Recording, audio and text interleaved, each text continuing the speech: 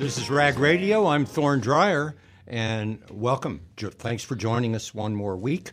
Rag Radio is produced in the studios of KOOP 91.7 FM, KOOP.org in Austin, Texas. It's a community radio station, collectively run, all volunteer, and it's a very cool place.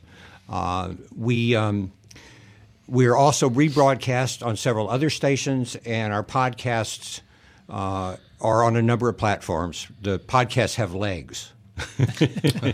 That's an interesting image, isn't it? A little podcast running along there.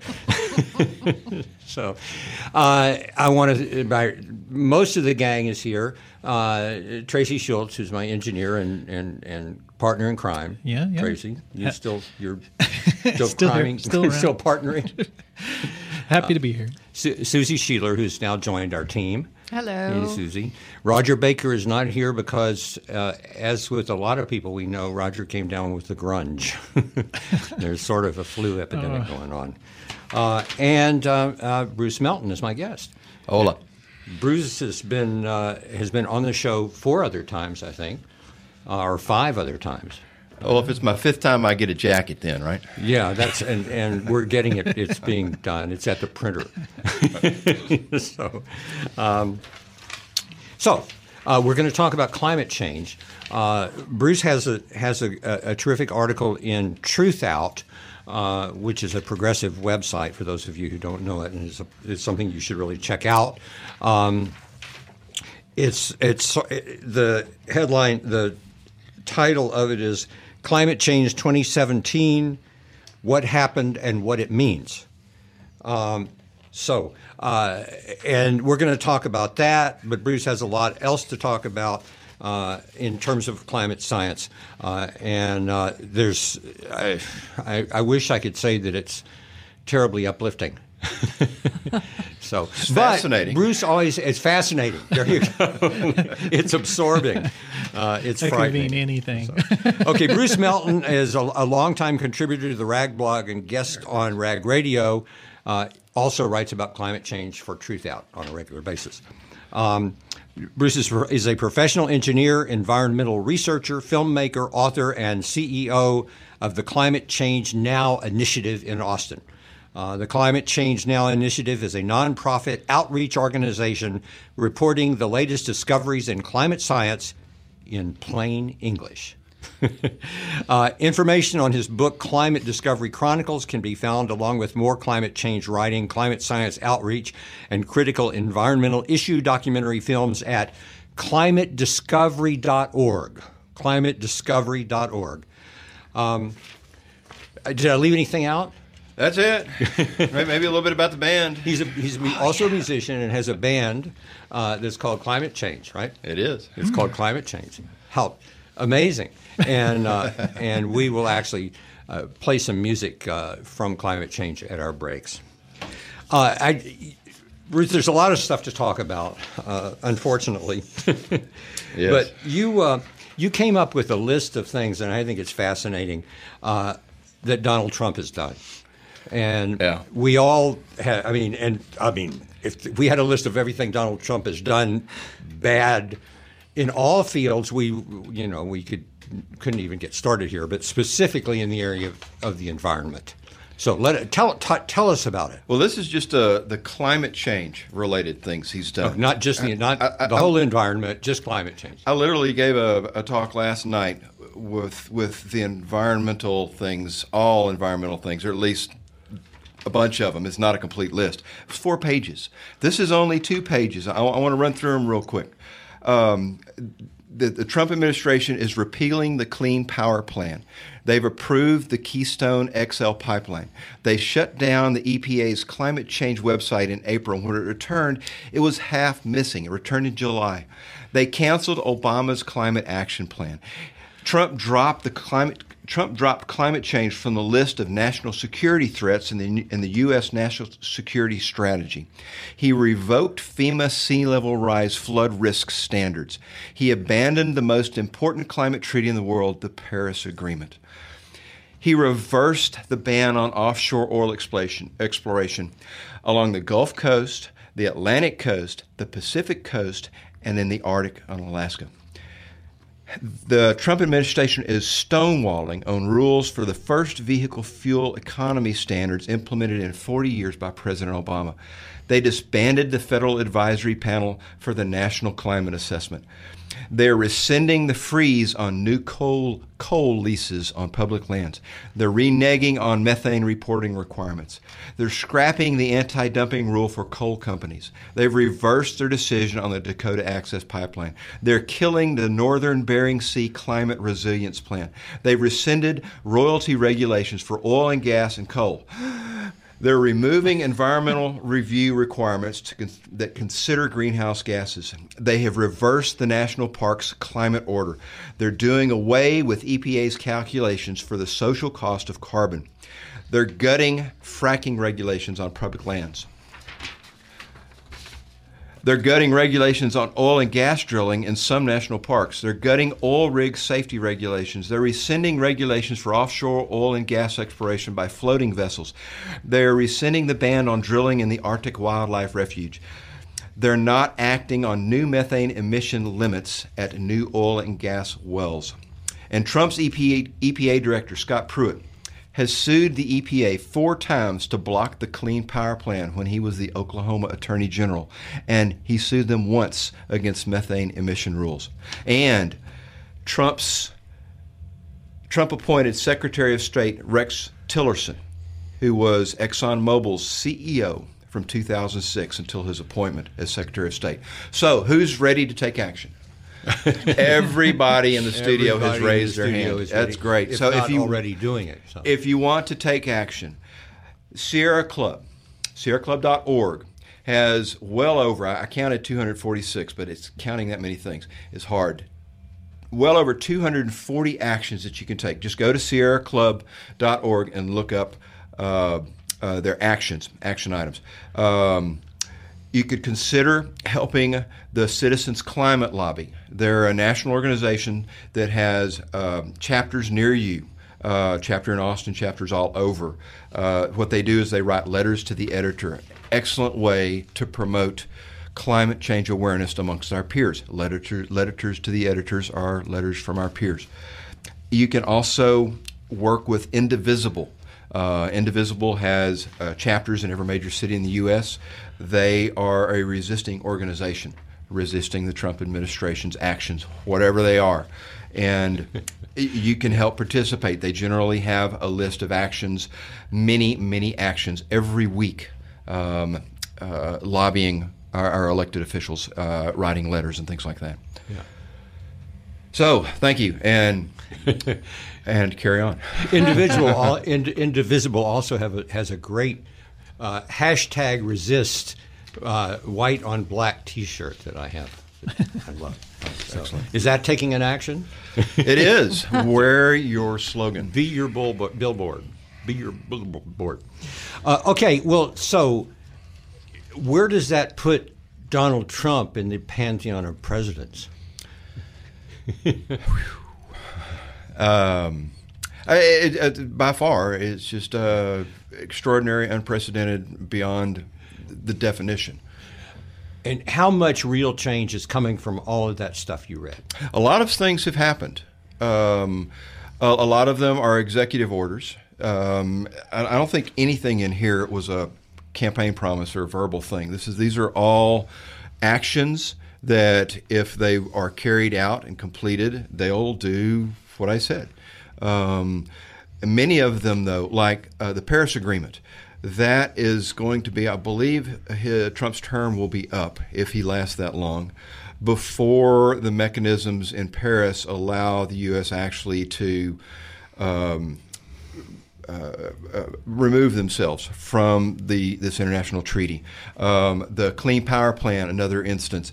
It takes as long to uninstall federal rules, EPA rules like the Clean Power Plan, as it does to install them. You have to go through a very similar process. So a lot of this stuff, thankfully, it's cumbersome to undo it. And but there are other things that are not cumbersome. Are there either legal or even congressional actions in the works to counter some of this? Some things I just heard today. Legal challenges? Yeah, I just heard today or yesterday. The Florida governor. He says no offshore drilling. He says no offshore drilling around Florida, and Trump said, "Okay." So it's like we never know. It's if it wasn't so catastrophic, it would be entertaining, and it's still entertaining. But it's an ever-changing show, and fingers crossed that no more damage will be done than. No damage will be done. That we'll be able to stop all of this, and we can do this if we want by taking action. If everyone took a lot of action. With that, what's interesting about Florida is that they specifically mentioned the Everglades and preserving the Everglades is part of the reason it's like why they were abstaining from offshore drilling, which to me is a bit of an acknowledgement that there's a chance that offshore drilling could change the environment. Do you find anything? A chance that it could. Yeah. Well, there's a propensity. There's an opportunity there. So are they being hypocritical? It's like with some of these, motions and then reversals and things like that. I think we're looking at Trump. Trump did what the last person he talked to told him to do. Hey, that's pretty obvious. I think Tracy, the overwhelming thing with the Everglades and areas of our coast that are literally inches above sea level is the great threat of sea level rise. It's like 10 to 100 times greater than the consensus estimates that we've had for the last 30 years. And the reason for that is that all of these consensus estimates, we haven't been able to estimate sea level rise from ice sheet collapse. We can figure it out from this ice cube melt model that is used everywhere. But when we start getting into the collapse of these continent-sized 2 mile high piles of ice, it's just really, really advanced science, and there's not a whole lot of robustness yet in that science. Yeah, and I think that Governor Scott, Florida governor. Yeah. Yes. I mean, it's the Florida is one of the most vulnerable places to sea level rise, and two, it's based so much on the tourist industry. It's based so much on these Republicans who have these grandiose theories about things. Once it comes to their home, Mar-a-Lago, then things can change.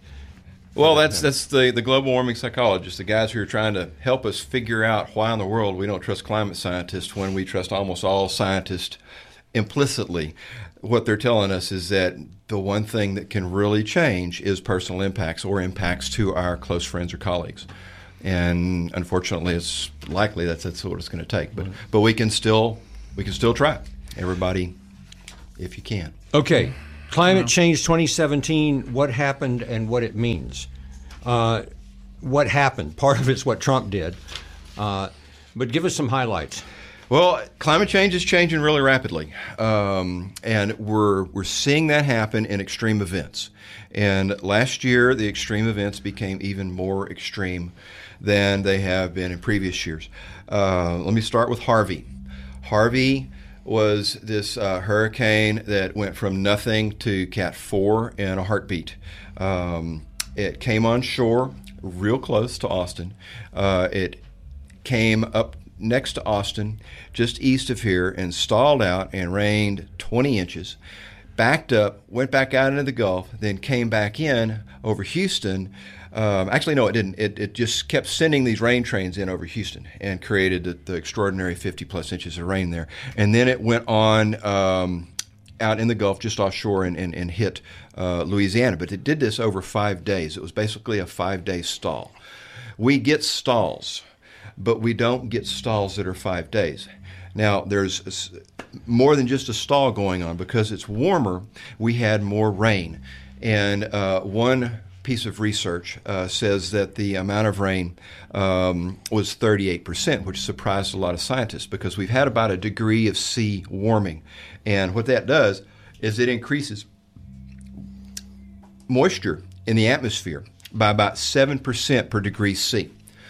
We've had a degree of warming, so what the scientists were expecting was for the rainfall to have increased about 7%, but it increased 38%. But that's only part of the story. If Harvey had been a normal hurricane, it would have rained about 36 inches, based on what these scientists are saying, which is an increase of 38% over what it would have rained in our old climate. But it rained 50 inches over this extraordinary area. So what's happening is not only are we getting this greater than expected increase in rainfall, but we're having these things called dynamics. They have increased a lot too, and that's all because of warming. It's like a pot of water on the stove, a little bit warmer, and that water starts boiling. The dynamics in the water start getting bigger and bigger.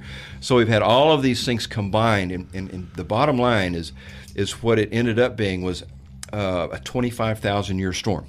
When you look at the area covered, 15,000 square miles over 24 inches. And that means what? Does that mean theoretically it would be one time in every 25,000 years? On average, one time in 25,000 years. Yeah. Wow. Okay. All right. Well, Tracy, you had something first? No. It's just impressive. I didn't know amazing. about the numbers in the years, because around here they always talk about the 100-year flood, and we've had several of those recently. So it's just kind of funny about that. But I haven't heard about the 2,500. It's all changing. 25,000. Okay, we need to take a break. My guest is Bruce Melton, and we're talking about climate change and especially how climate change is accelerating. And I'm Thorne Dreyer, and this is Rag Radio.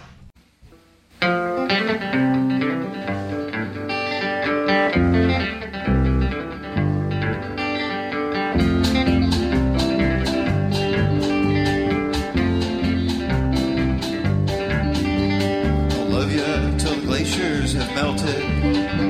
Don't love you till the Arctic sea ice is gone. Don't love you till it doesn't snow in Nome. Till snows of Kilimanjaro are gone.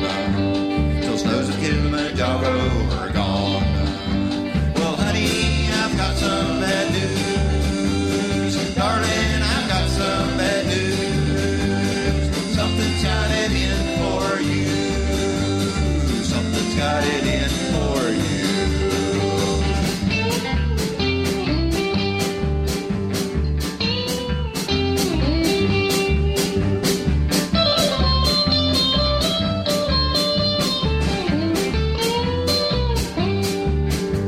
Don't love you till the beaches are gone.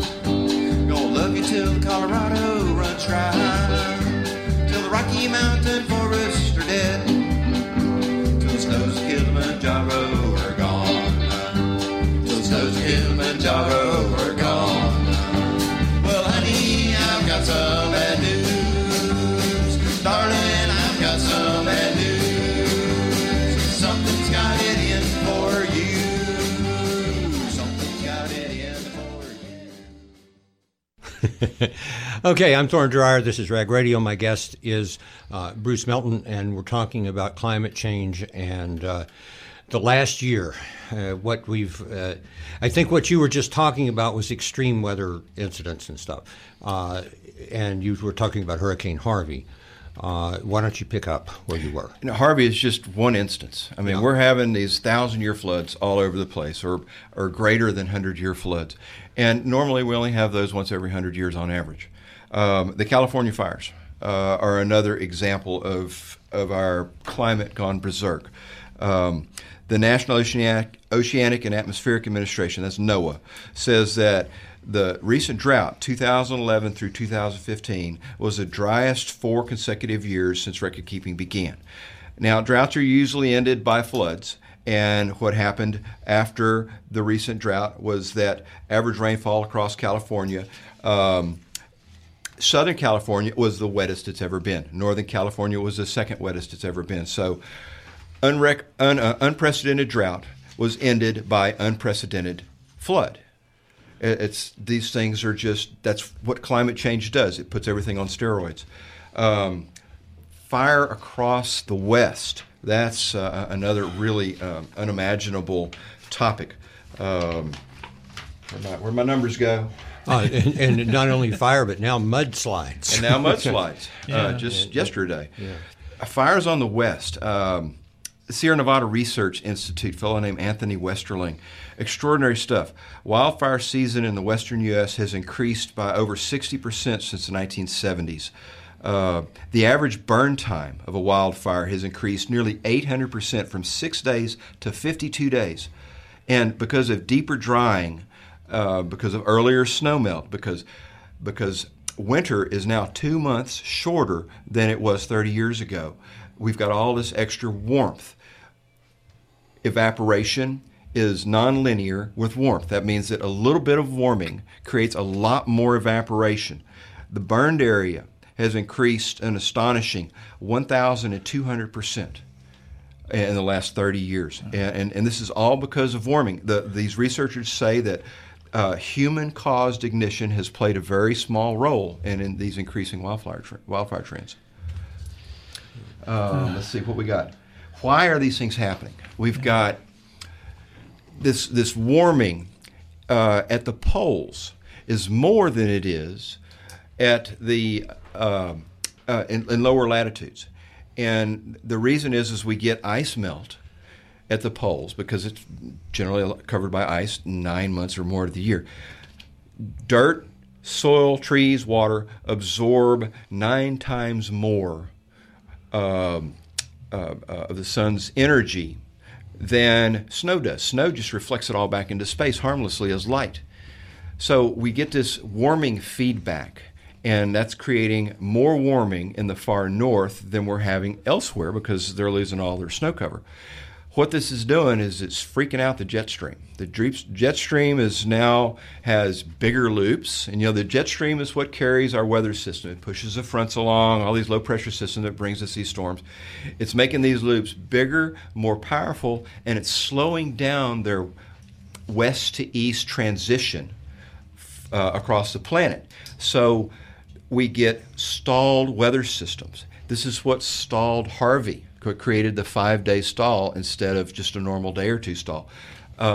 It's what created this persistent weather pattern out over California this year when we should have had the wet season. The wet season started in December. This last round of fires we had out there was after the wet season had started, but they had this persistent weather pattern caused by the jet stream and their its slowed progression west-east across the planet, caused itself by greater warming in the north than in the south, changing the planetary dynamics of how the jet stream works.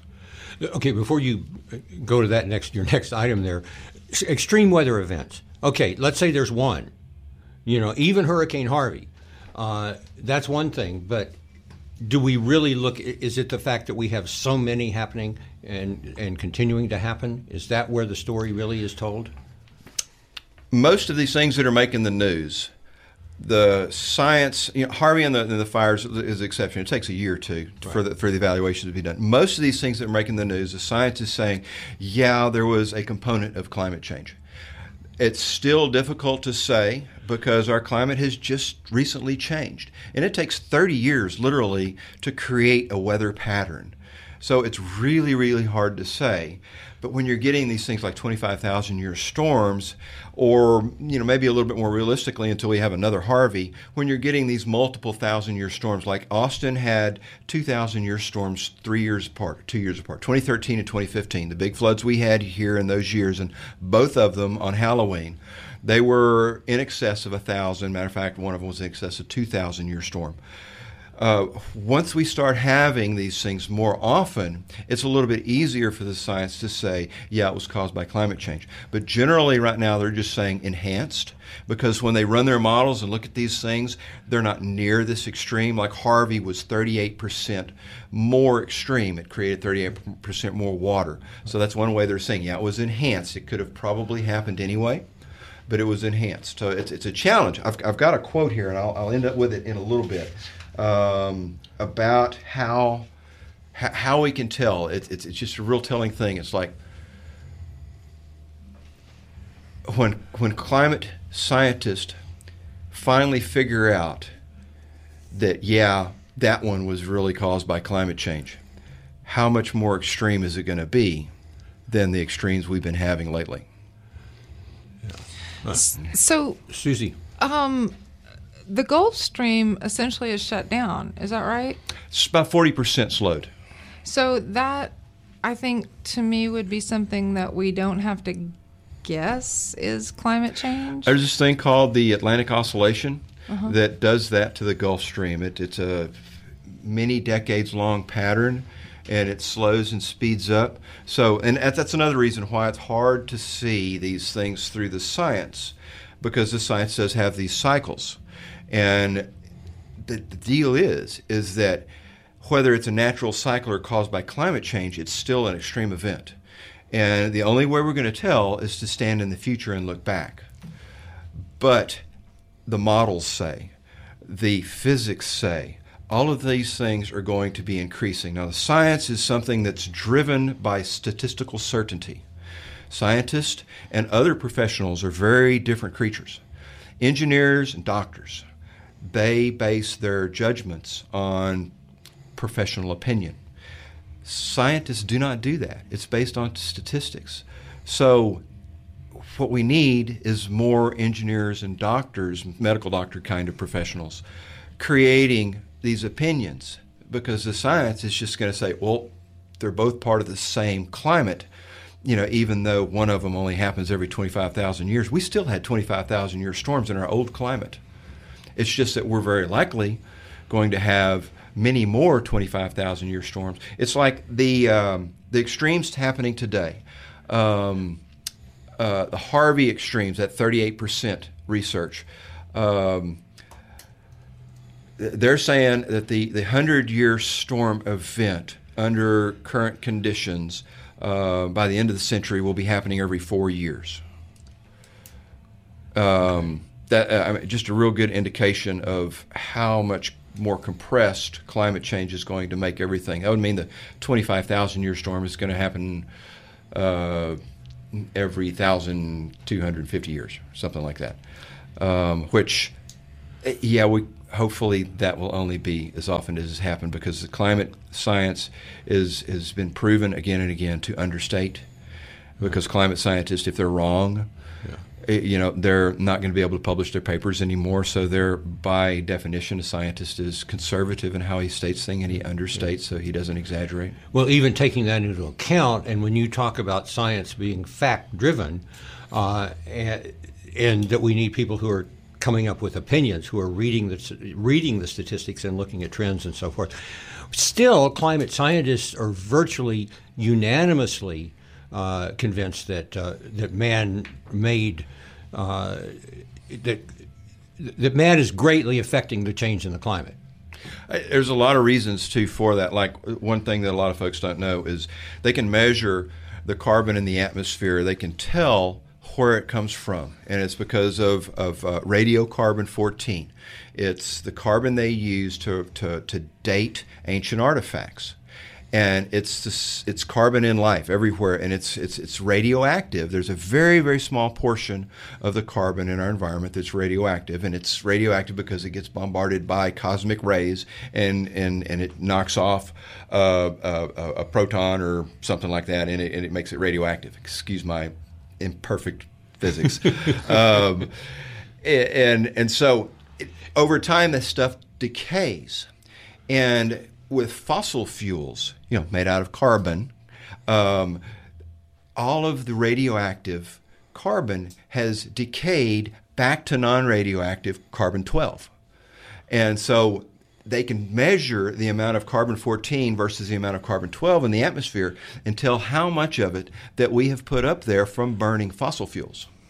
And then because we know that carbon dioxide is a warming gas, then it's all just more physics calculations after that. But they can actually tell how different our atmosphere is today because of this very small piece of radioactive carbon. Before you get back to your survey of the last year, do you think that what's happening, especially with all these extreme events, is starting to make a dent in people's consciousness. Do you think that it's affecting climate denial? Absolutely. In Texas, even, just an excellent example. You know, Austin, the Republic of Austin here is a progressive bastion, but Texas as a whole is not. But there's Yale Climate Maps, tremendous research for understanding climate opinions across the country, down to the congressional district level, the county level. Incredible resource. What Yale says about climate opinions in Texas is that over 70% of Texans believe climate change is happening, global warming is happening. Over 50% believe that it's caused by man. And here's the crazy one. I think it was 74% support carbon dioxide regulations in Texas. And the really telling thing, too, is that those numbers are almost identical to the national numbers. They're almost identical to more progressive states on average than Texas. They're almost identical across the board. All the states, when you look at the numbers, they're within 4, 5, 6 points of being identical, which to me is a really telling thing. It means that on average, everybody's on board.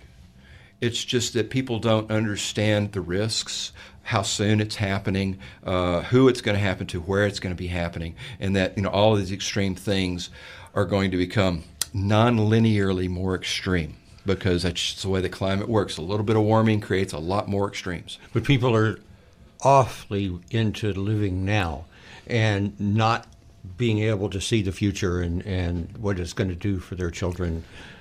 This is, I think, a common problem, is that even people who on a theoretical level understand that's what's happening, changing lives, the debate is a slower process. The debate, too. I mean, only half people think it's caused by man. 98% of climate scientists understand that it's caused by man. So, the public is going to have a bit of a diminished urgency because of that belief, because of this debate, this perceived debate that continues to happen. I was curious about industries. Like a friend of mine works in wine, and in Europe, wine vineyards are moving their vineyards because of climate change, and and they're making plans now to take over different areas that would be because they're predicting in the future that have better returns. It's like as things change. And so, do you see like a filtering down? It's like if major corporations and stuff like that are making those moves, it's like that it'll go through the employees and things like that, and friends. It's like then they'll start to consider some of this. Yeah, I think maybe a filtering up. Yeah, that's more likely. It's momentous habits. The momentum of past actions, I think, is what's holding us back a lot now. We don't know what climate change is. We don't know how to behave. We know what we've done in the past, and we know that the perceived debate says that it's questionable. So, we're driven by our leaders, and the only really way that we can overcome that it appears right now is bottom up, and that's because top down has just not worked very well for the last 30 years. And top down is so money driven. Yes. It's so profit driven. Yes. That overwhelms everything else. Okay, what else? What's on our? All right, let's see. More on extreme precipitation. This is projected. The U.S. will see 15 to 40% increase in maximum precipitation, up to 80% increase in total precipitation. This is by the end of the century. Area covered by each individual storm will increase by a factor of 2. Extreme storms in excess of 3.5 inches per hour will increase in the central U.S. by 380%. The highest increase occurs in Canada and the U.S. Northeast, where rainfall rates in excess of 3 inches per hour are almost unrepresented in the current climate, and they become frequent in the future. These kind of rainfalls are actually happening already, and it's the one thing about the climate science is it's behind, it's unprecedented, it's underestimated, like I've said earlier. Right. So a lot of these things that we're seeing happening, the movement of the wine industry, Western Washington State has long been the home of apple growers. Now California wineries are moving into Western Washington State because the California environment is getting a little bit adverse and the Washington environment is getting better. I mean, it's happening around us right now. One of the things that is that the effects, the worldwide effects, are going to include some things that change the politics, that change the geopolitics, that drought and will bring hunger, and some. It's in other words, there's so many sort of global effects that climate change has on people's lives. It's insane. I mean, this is a real important one. The NOAA, they've got a new sea level rise report that came out a year ago, January of 2017. They're saying now 9 inches of sea level rise by 2030. In 2016, NOAA also says that we've got data collected now, but not published yet, and it takes years to go from data collection to data publishing. It's still not published yet. That says that we'll see 10 feet of sea level rise by mid-century, or up to 10 feet of sea level rise. But we do have, and that's to come yet, and they've warned us this is coming. So NOAA says that 9 inches of sea level rise by 2030. When we get to 9 inches of sea level rise, the nuisance flooding will have increased by 25 times. And what this means is that these floods that we normally get with normal extreme high tides every year in the range of 2 to 3 to 5 feet, they will increase by 25 times. And part of the reason is that, right at the ocean, you've got this big jump in sea level rise of a foot or two. Well, when you get 9 inches, that means that these normal, very small increases in tidal range are going to flood much further inland. So by 2030, we're going to be seeing this nuisance flooding increasing by 25 times. And what that will mean is that that's the point that they estimate that resource abandonment will begin. Okay. And that means that people will just walk away. Insurance will be no longer, their patients will be gone, their money will be gone, and they will just walk away from their resources. Okay, Bruce Melton. It's very enlightening, but it's not. It doesn't necessarily make you feel good. We'll get to that in a minute. I'm Thorne Dreyer. This is Rag Radio. We'll be right back.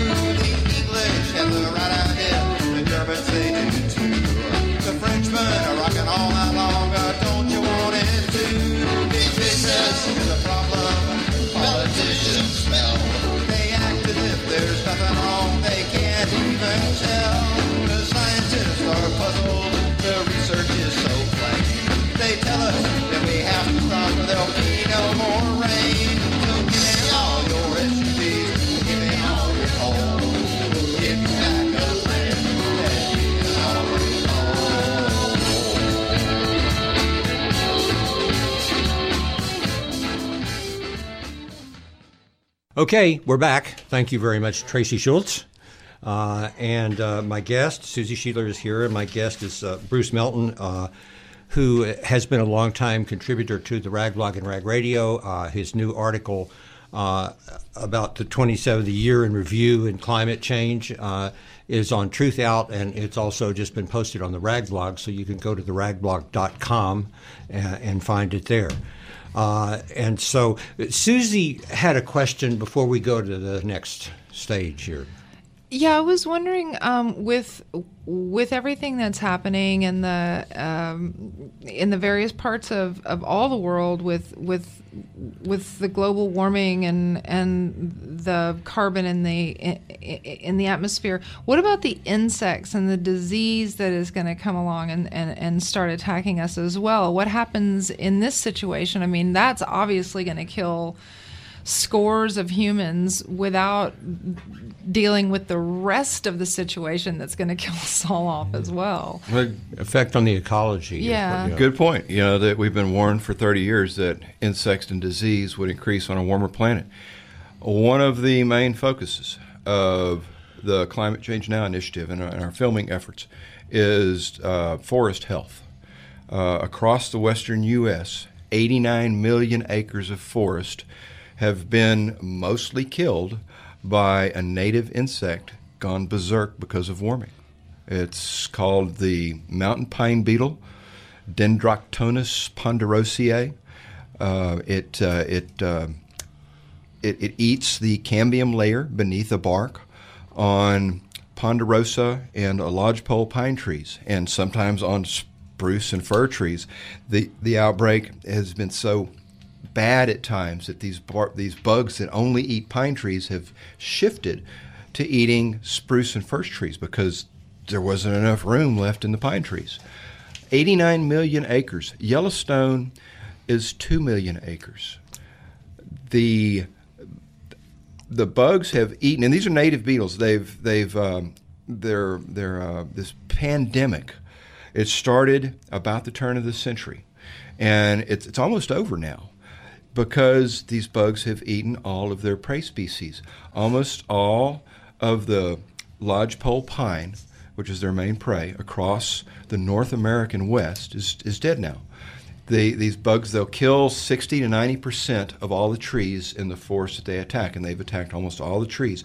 It amounts to 20% of the forest, the western North American forest, and these trees are all dead. It's an extraordinary thing that's happened, and it's one of the reasons why we're filming it is nobody knows about it, or relatively few people know about it. Yeah, and we're going to go to the Amazon in a minute, which is Amazon. But the inverse, in a sense, is that the incredible Texas drought. What year was the drought? 11. And with 300 million trees were killed, something Yes. like that. So what does that do? What about all the life that lived off of those trees, or that? Well, obviously it goes away or it goes somewhere else. Yeah. One of the things with climate change is that bugs and birds and other guys can migrate, but forests can't. Yeah. Or they can, but it takes decades to generations. They can't just pick up their roots and move. Other things happen too. This forest demise thing. The forest will grow back. The young are vigorous. They will be able to survive in a warmer climate up to a point. When they start to mature, they're going to succumb to the same things that their predecessors succumbed to. Probably earlier, because it'll be warmer in the future and the stressors will be greater. But we get different things. We get one of the strange things that I've noticed is that when you get these mass die-offs, you get ecosystems beginning anew, and you get an entire influx of new species or more species, because the new ecosystem is a lot different from the old ecosystem. Like in Bastrop with the big fires we had that were, climate change played an extraordinary role in that. The woodpeckers over there, they're common in woods, but now we've got all these dead trees with all this bark and all these bugs underneath the bark. The woodpeckers are everywhere. So there's different things happen, and it's just different things. It's like it's all natural, but it's just happening out of sequence. We've had these kind of abrupt climate changes before, and they've resulted in much worse things happening than we're seeing right now. So there's great risks, but things will continue to change. Mother Nature will continue to fill the void. Okay. Were you going to go to the Amazon? Amazon has flipped from a carbon sink to a carbon source. Amazon used to be the place where carbon dioxide would go to die, sucked up by trees, gets put in the ground by the roots. A drought in 2005 was so big It was greater than a 100-year drought. It killed so many trees that the ability of the Amazon to suck up carbon dioxide briefly went away. For a year or two, several years, the Amazon emitted through decaying dead organic material, emitted more carbon dioxide than it absorbed. Another drought in 2010, even more extreme, the 2005 drought, recreated this whole conundrum, flipped it from a carbon sink to a carbon source. And then in 2016, we had the greatest drought yet that did the same thing. And today, it's the Amazon is probably still not absorbing carbon dioxide like it's supposed to be. Wow. You know, amazing stuff. We think the Amazon is this thing that Yeah. the science before has said, oh, it's going to be all right until for 100 years. But the impacts are happening so much sooner. so it was more because of the drought than it is because of lumbering, Or deforestation. Oh, absolutely. deforestation. And fires too. It's because of the drought. It's because of trees killed by the drought. And that's what these researchers are saying. It's not deforestation. It's not fires. It's pinpointed very, very distinctly to trees killed by lack of water. And that's what comes up. It's like whenever I run into folks, it's like when they say it's like about climate change and climate change science, it's like and they don't believe it. It's like, well, there's all these other industries. It's like whether it's insect study or it's like land management or it's like forestation or things like that, that say it's like there is a pattern there and there's things that connect to each other that has a cumulative effect. And does that kind of help explain this, or does it make it more complicated when you're trying to relay this message? Are you saying that more industries pop up to deal with it? Or is like maybe it's like showing it's like there's other avenues. It's like it's not just weather scientists that say that climate change is a thing. It's like there's all these other scientists and all these other fields of study that says like this is having an effect. And it's like, so I don't know if it helps or it makes it more complicated. We're just trying to communicate to the average guy. Take the Amazon. Logging is impacting the overall size of the Amazon, so its gross productivity is declining. The amount of carbon dioxide that the Amazon could absorb is declining simply because of logging. Simply because of subsistence farming. The amount of carbon dioxide that goes into the atmosphere is increasing because of subsistence farming when they do slash and burn. All these things do pile on one another. And the most important thing to remember is climate change is the biggest one. And in my next topic, the collapse of the West Antarctic ice sheet, illustrates this really well. We've got a new report. I mean, there's tons of new reports. The one that I want to talk about now is a horizontal ice core, what the scientists are calling a horizontal ice core. Normally you set up on the ice sheet, you set up this big drilling rig and drill deep 10,000 feet, 2 miles down into the ice sheet and retrieve these ice cores that are ancient, 100,000 to 1 million years old in Antarctica. And what they've done on the West Antarctic ice sheet is they've found this place where these katabatic winds, which are the winds that fall down because of gravity, because it's so cold, they fall down off the top of the ice sheet. They can literally reach 200 miles an hour. They're extraordinary winds. They can blow 100 miles an hour sustained for days in a row. These winds have scoured the ice in this one place on the West Antarctic ice sheet, in this area that's 60 or 80 miles long or something like that. So the scientists can sample the ice on the surface without drilling down. And it's in this real interesting place. It's right at the junction of where it's the Rhone ice shelf comes off the bottom of the seafloor 2,000 feet below.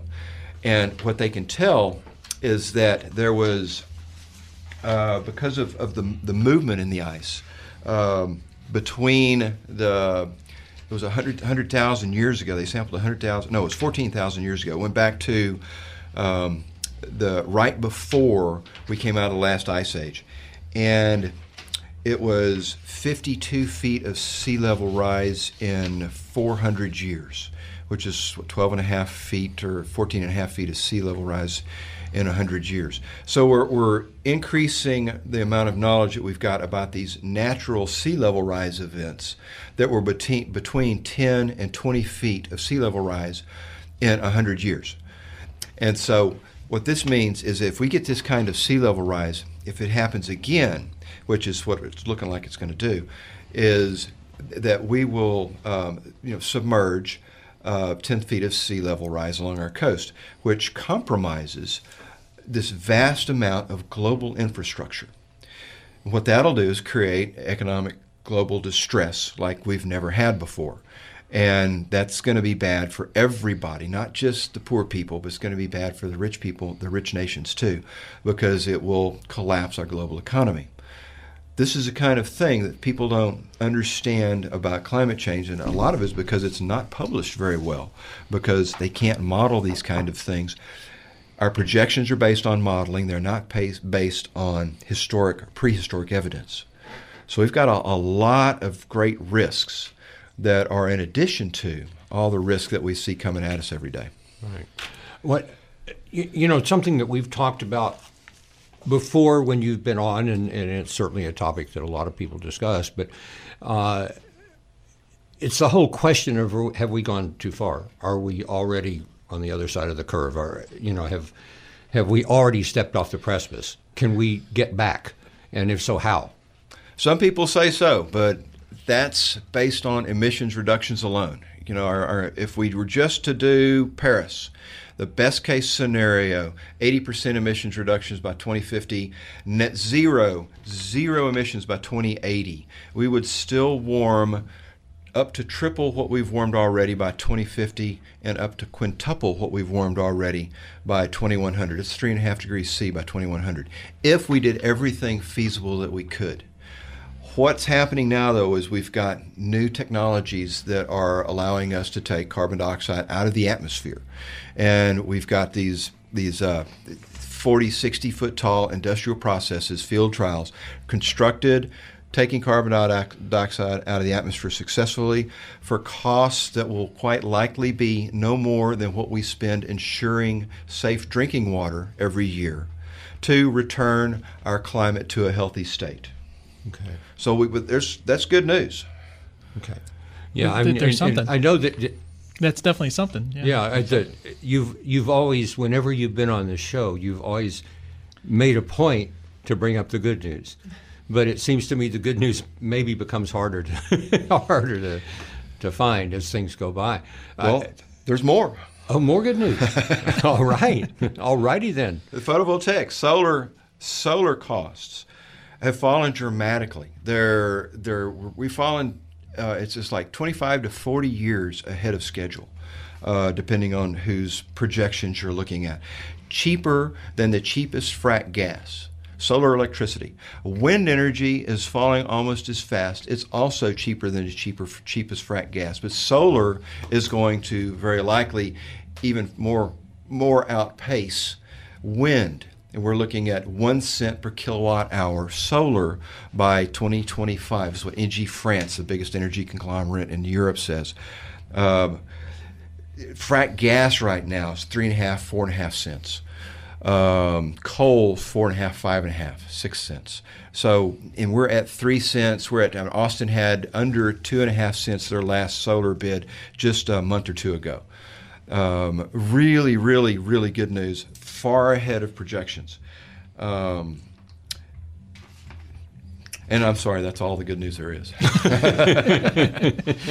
We're talking with Bruce Melton, and we just got the good news. But basically what you're saying is that no matter what we do right now, if we don't have this, the new technologies, and who knows what might be developed next. And there's a lot of people, who are more sort of intelligent deniers who always believe that whatever the problems are, we're going to find a way to solve them through technology, through science. But what's happening right now is that it's not enough for us to stop what we're doing now. It's still going to be increasing. Absolutely. There's hope. There's a lot of hope. For the cost of safe drinking water across the planet every year, we can remove all of the already emitted climate pollution from the atmosphere. Now, there's a lot of folks out there that disagree because of physics and because of a disagreement in the scientific community about the basics.